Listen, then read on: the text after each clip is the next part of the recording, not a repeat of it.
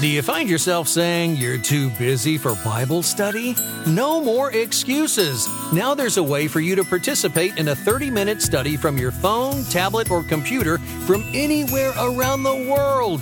Aaron Olson of Sandal Feet Ministries teaches lunchtime lessons via Facebook Live every Thursday at 12 p.m. Central Standard Time at facebook.com/sandalfeet. This podcast is recorded during the Facebook Live event for those who'd like to listen to the teaching again or help out in case you miss a week. So grab your lunch, your Bible, and a notepad before we begin.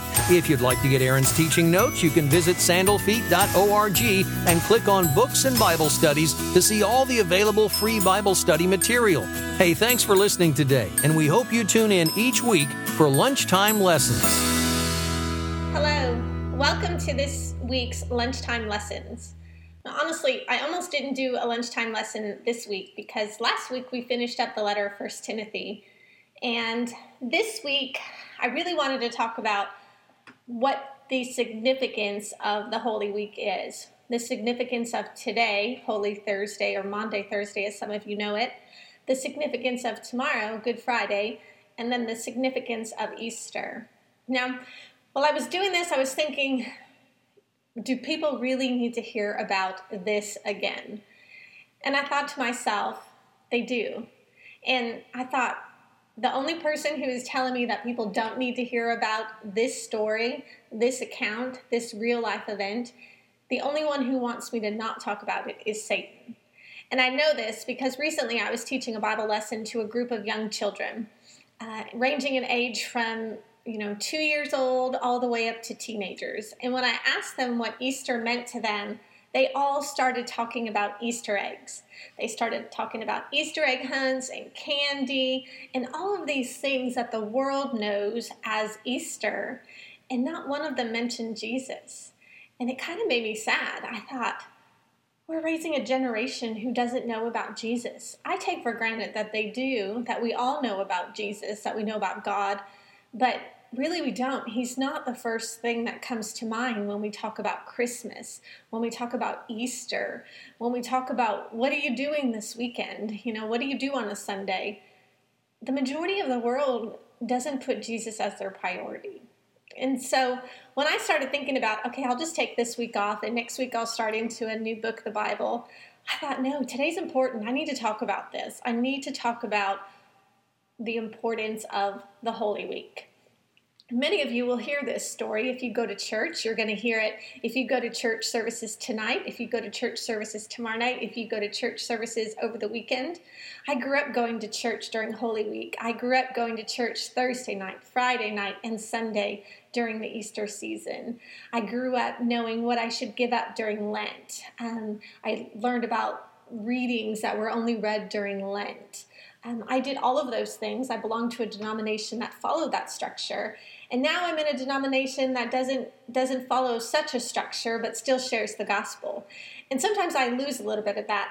A couple of years ago, I wrote a devotional for that reason during the season of Lent, just to take time out, to take a break, and just really to sit at Jesus' feet. It's called Sit at His Feet. And I just thought I needed to slow down and just ponder on the person of Jesus Christ. Why is he important to me? Why is he important to the world? Am I including him in my world? Are we including him in our world? Now, for me, as I said, I went to church when I was younger. I grew up going to that. And I remember it was a season shortly after I went through my middle school confirmation. And I was really on fire for Jesus. Not so much Jesus, but I was on fire for God. Let me rephrase that. I was on fire for God, the church. And I was really drawn to that place. And it was really a Maundy Thursday back when I was a teenager that affected my life. Not for the good.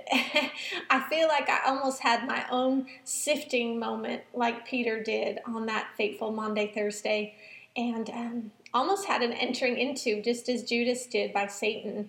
For many years after that, something happened at the church that night that really changed things for me. I can't really articulate what that was, but Satan had his way with me. And for several years after that, my life strayed from God. My life strayed from the church.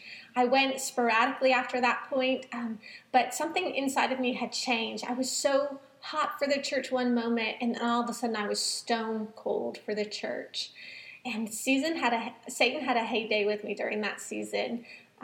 So much stuff. That's a whole nother story and a whole nother topic. But I remember that day profoundly impacted me, and I think that's why I'm drawn to this season more than some seasons throughout the year, and why I think it's important, because we can learn so much from Jesus' life, his ministry, his earthly ministry. We can learn so much from each one of the disciples. We can learn so much from Peter, who was sifted by Satan, who Jesus said, you are going to be sifted, and I pray that you survive it, basically. And then Judas, who Satan entered into him, and he couldn't get out of that. And because of his guilt, he hung himself and killed himself. And so we can learn so much from all of these people. And we can also learn the importance of Easter. Now, when we're talking about this week, Holy Week, this week was what was called in the Jewish society as the festival of the unleavened bread. And basically the Israelites were to celebrate that festival. It was commanded by God. There were 3 festivals commanded by God to follow, and that was one of them. And it was basically for them just to set aside 7 days out of a certain month of the year that they were to have no yeast in their home. Now, the significance of yeast is important, because yeast, once it's put into water, once it's put into a bread mixture, it spreads and it grows and grows and grows. And once you put yeast into something, you can't take yeast out of it. And so yeast in the Bible is very symbolic of sin. Once we allow sin to enter, it builds and it grows and it builds, and it's really hard to get sin out of our lives.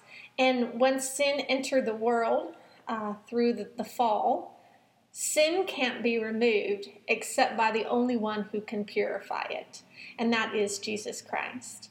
And so they were to celebrate this festival 7 days. They were to have no yeast in their homes, not make any bread with yeast. And it was during this event also that they were to remember the Passover. And the Passover basically was an exodus before God released the Israelites out from bondage in Egypt. He said that the angel of death is going to come over the homes in Egypt, and the firstborn males, children, and the firstborn male animals would all be killed. But he told the Israelites to do something special, that they were to take the blood and that they were to wipe it over their doorpost, and that if their doorpost had that on there, the angel of death would pass over. And so thus began the Passover remembrance. So when we look at the Holy Week, the final week of Jesus' ministry, he, and along with everybody else, was going into Jerusalem to celebrate this Passover week at this festival at the temple in Jerusalem. And so on his final night, Jesus gathers with his disciples in this home that God had said would be ready, and they ate and they reclined, and he spoke of the things that were about to come. Now, in Jewish society, the Passover meal is very significant. There's a special emphasis placed on children during this meal, almost a blessing to these next generation as a remembrance. The importance of it, God said in Exodus, he said, I want you to do these things so you remember the God who saves, the Lord who did this for you, that took you out of Egypt. And I want you to talk about this for generation. This is a law. This is a command, I say to you, in Exodus 12. He says, I command you to do these things every year. And in Exodus 23 as well. And so when they did this Passover meal, the Seder, if you will, they put a significant emphasis on children. And it was always the youngest member of the family who asked these questions. And that child always preceded the 4 questions with this question: why is this night different? Why is tonight, Monday, Thursday, why is tonight different? Why was that night different? What was about to happen? And it was basically, God, during the Exodus, was removing the Israelites from the bondage of Egypt, the slavery that they were in because of their sin they were in. He was about to extradite them from that and place them on the road to the promised land. And so it was symbolic of the Passover, that what was to come in Jesus Christ. Jesus, through his death, through his extradition out of this world, affords us the opportunity to be removed from our bondage, removed from our slavery to sin, so that we can have eternal life. So these two things are going hand in hand. The Old Testament and the New Testament are merging together to become what we know today. So they ask these 4 questions. Why do we eat matzah, the unleavened bread, instead of the leavened bread? Why do we eat bitter herbs? Why do we dip herbs twice? And why do we sit in a reclining position during the meal? Now, this would take a long time to explain, but those were the 4 questions that they would ask, and they would talk about it. You see, we are a generation who we're not a storytelling generation. And these stories from the Bible, these stories from our own salvation events, our own testimonies, our own stories of God's fulfillment of answered prayers for us and promises, we are failing to tell stories. We minimize things to a short tweet. God is good, God came through, or whatever, and we blast that out there, but we don't sit and actually talk amongst each other and talk about the good things of God. And so during this meal, they would sit and they would reflect each and every year and remember what God had done for them and what he was continuing to do for them. And so we saw that in the Exodus, and then here he was, Jesus, in AD 33, sitting with his disciples, doing the same exact thing that the Israelites had done throughout the generations. He gathered with his disciples. And I find it interesting that the Seder meal, the Passover meal, had a special emphasis on children. And here Jesus was sitting with his disciples, who were basically his children, his followers. We are children of God. God the Father, God the Son, and God the Holy Spirit. That is us. That is you and I, believers in Christ. That is us. And so Jesus was sitting and he was talking, giving instruction, talking about things to come, fulfillment of prophecy amongst his children, and basically warning them, telling them what was about to happen. He was placing this blessing on them in a long way. He said that, Peter, like I said, you would be sifted, Peter. And Peter said, right, really? Yeah, that's not going to happen. But it did. And then Judas, he said that one would betray me, and it's the one who I dipped the bread into the bowl. And sure enough, Judas betrayed him. And he would come to die and then be raised again. And so he was talking of those things. He was telling them, he was basically blessing them through all of this that was about to occur, because Peter, through his sifting, once he was sifted and the rooster crowed for the 3rd time, Peter was remembering the words of Jesus that he spoke during that Last Supper, and he realized what he had done. And then Jesus later, after he was raised from the dead, he commissioned Simon Peter and said the things that he would do. And so it was a future blessing. And this is what the Jewish people had historically done. They placed a blessing on the children so that they would become the next generation, that they would be blessed and not be cursed, that they would follow the ways of God, that they would remember who God is. So it's so important. There's also an Old Testament account of another meal taking place, which is hugely significant, because sometimes we look at the Bible and we look at the Old Testament and the New Testament, and we can see how beautifully intertwined they are. And so in Exodus 24, 1-11, basically Moses was having this conversation with the people. The Lord actually told Moses in 24, 1-11, he said, "Come up to the Lord, you and Aaron, Nadab, and Abihu, and 70 of the elders of Israel. You are to worship at a distance, but Moses alone is to approach the Lord. The others must not come near, and the people may not come with him." When Moses went and told the people all the Lord's words and laws, they responded with one voice, "Everything the Lord has said we will do." Moses then wrote down everything the Lord had said. He got up early the next morning and he built this altar, it says, and then he splashed the blood against the altar. And then they read it out loud. He sprinkled the blood on the people, and he said, "This is the blood of the covenant that the Lord has made with you in accordance with all these words." Moses and Aaron, Nadab and Abihu, and the 70 elders of Israel went up, and they saw the God of Israel. Under his feet was something like a pavement made of lapis lazuli, as bright as blue as the sky. But God did not raise his hand against these leaders of the Israelites. They saw God, and they ate and they drank. So here was this story. Moses and these others and these 70 elders, they had a meal with God and they survived. God didn't destroy them. You remember before it was, you weren't allowed to see God. So they sat with him and enjoyed a meal. And it was at that moment that the old covenant was given, during this meal that took place. And then here we have Jesus with his disciples, and he's giving his disciples the new covenant, the importance of a meal, of gathering together. Here, Moses was sitting there. They saw God. They saw God, and they had this meal with him. And here in the New Testament, we see Jesus with his people. He was with them. He was eating with them, telling them of the new covenant.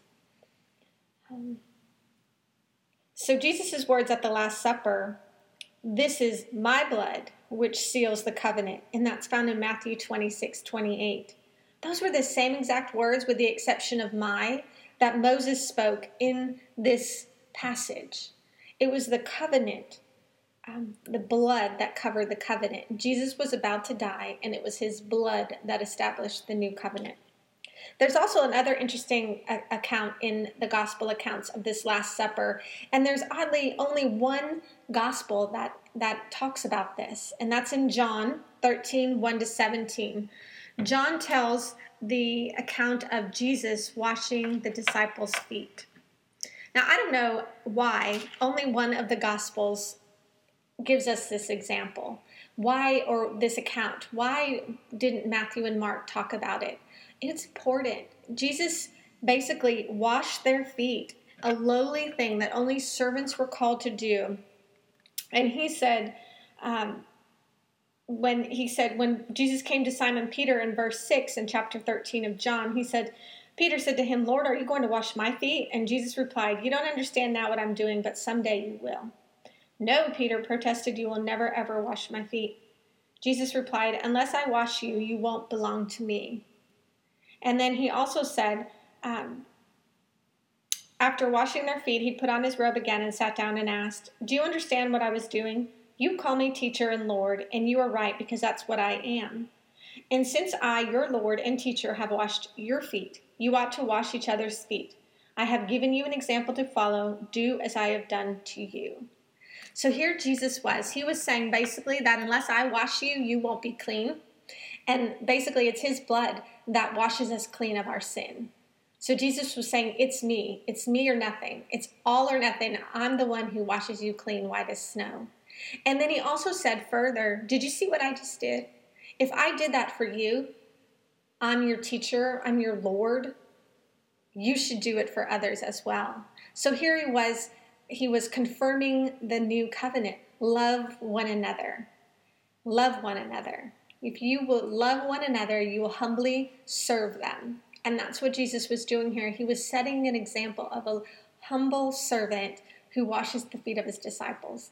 And that's what we're called to do today as believers in Christ, that we are called to do the same thing, that we are to accept Jesus as our Lord and Savior because he washes us clean of our sin. He's the only one that can purify our sin. He's the only one that can remove the yeast, the sin from our lives, because he washes us clean. And then we are in turn to love other people. We're to follow his command. That was his command. Love God, love others. And that was his command. That was it. That was our new law. That was our new covenant. And he signified this when he does the drinking of the blood. He says, this is my blood. This is my covenant. People would have understood that language at that time because that's how they sealed treaties, was through that sort of drinking of the cup. And so they understood the significance of that. He also broke the bread. He said, this is my body.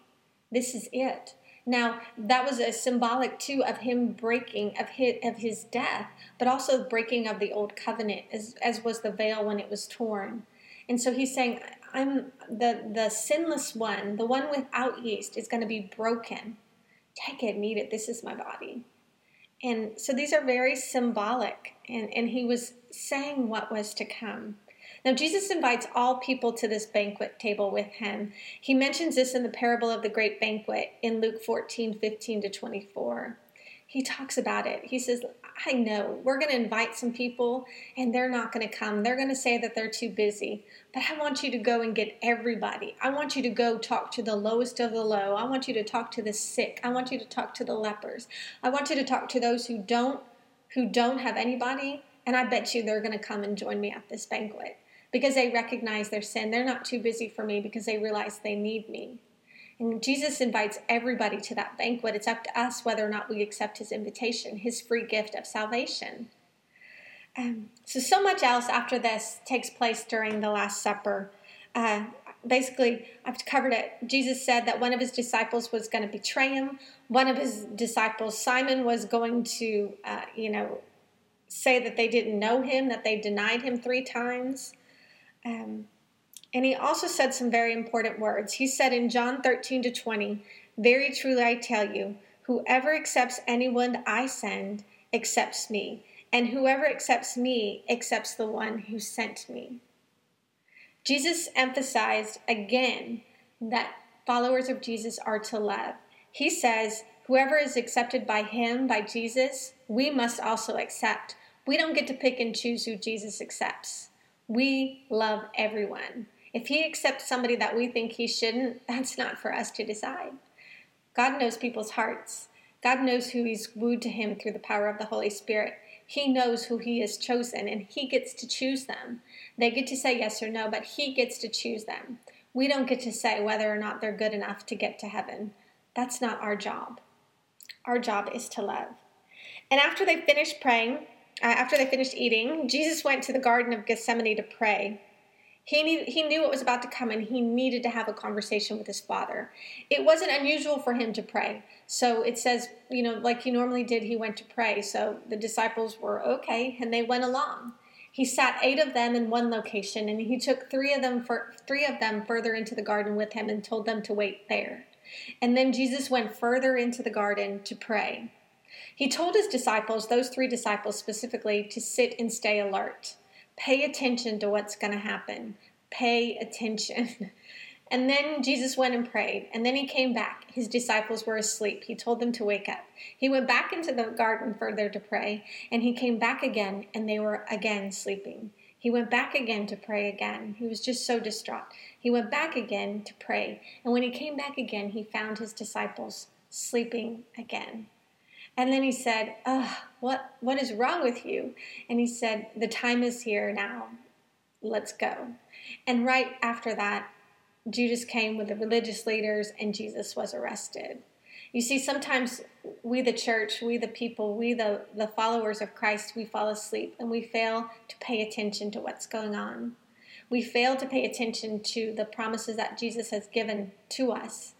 We get sucked into the things of this world. We get sucked into our comforts, and we're not listening to the Holy Spirit. We're not listening to what the Bible is saying to us. And sometimes we miss out on opportunities to participate in spiritual things with the Lord because we're asleep. We're just not paying attention. And if we're not careful, this weekend becomes something it was never meant to be. It becomes all about the Easter bunny and all about Easter egg hunts and all about pretty dresses and fancy pictures and elaborate church services and all of these things that it was never meant to be. This day is Easter is a day of celebration because we celebrate the risen King, but we celebrate him every single day of the year. We have the opportunity at any given moment to speak to the resurrected King through prayer. For those who don't yet believe in Christ, they have the opportunity at any moment to accept Jesus as their Lord and Savior. They can do it anytime, in any place.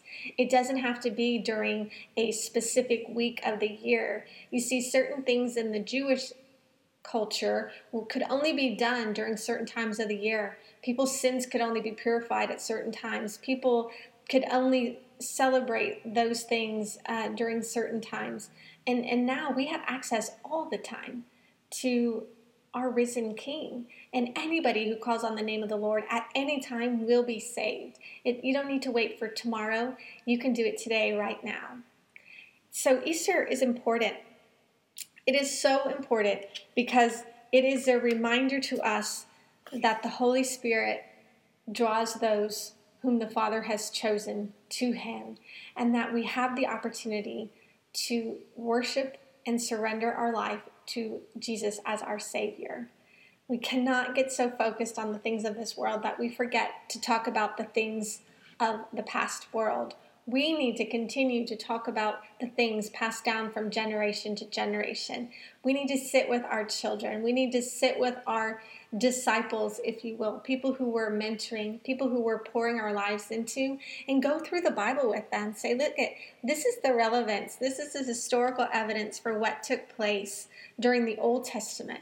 This is the things that they had to endure to get access to God, to hope that they would be forgiven, to hope that their sacrifices would meet the required need, to go through all of the things, the rituals that they had to do to become pure. And us, for some reason, God chose us to live during this time where we can have access simply by saying, Jesus, I believe in you, I trust in you, I give my life to you. All those who call upon the name of the Lord will be saved. We live in this generation. We need to talk about it to this generation.